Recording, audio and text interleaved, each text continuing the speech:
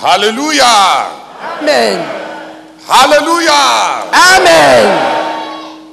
Let's come back to our context. Revenons à notre contexte. The Lord Jesus gave a great commission. Le Seigneur Jésus avait donné une grande commission. And we see the Holy Spirit as the director of God's purposes. Et nous voyons le Saint-Esprit comme le directeur des desseins de Dieu. Nous voyons le Saint-Esprit comme le directeur des desseins de Dieu. Nous voyons le Saint-Esprit étant le directeur des desseins de Dieu. Nous voyons le Saint-Esprit étant le directeur des desseins de Dieu.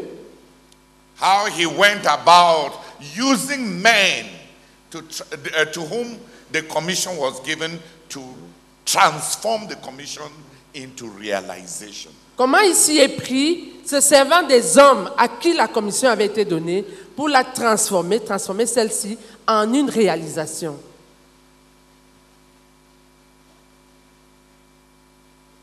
That's the context. Voilà le contexte. We have received a great commission. Nous aussi, nous avons reçu une commission Which is part of Jesus' great commission. qui fait partie de la grande commission de Jésus. We call it world conquest. Nous appelons cela la conquête du monde. A sobriquet for our goal. Un sobriquet pour notre but. Our goal, our work, our vision and our ministry. Notre but, notre œuvre, notre vision et notre ministère.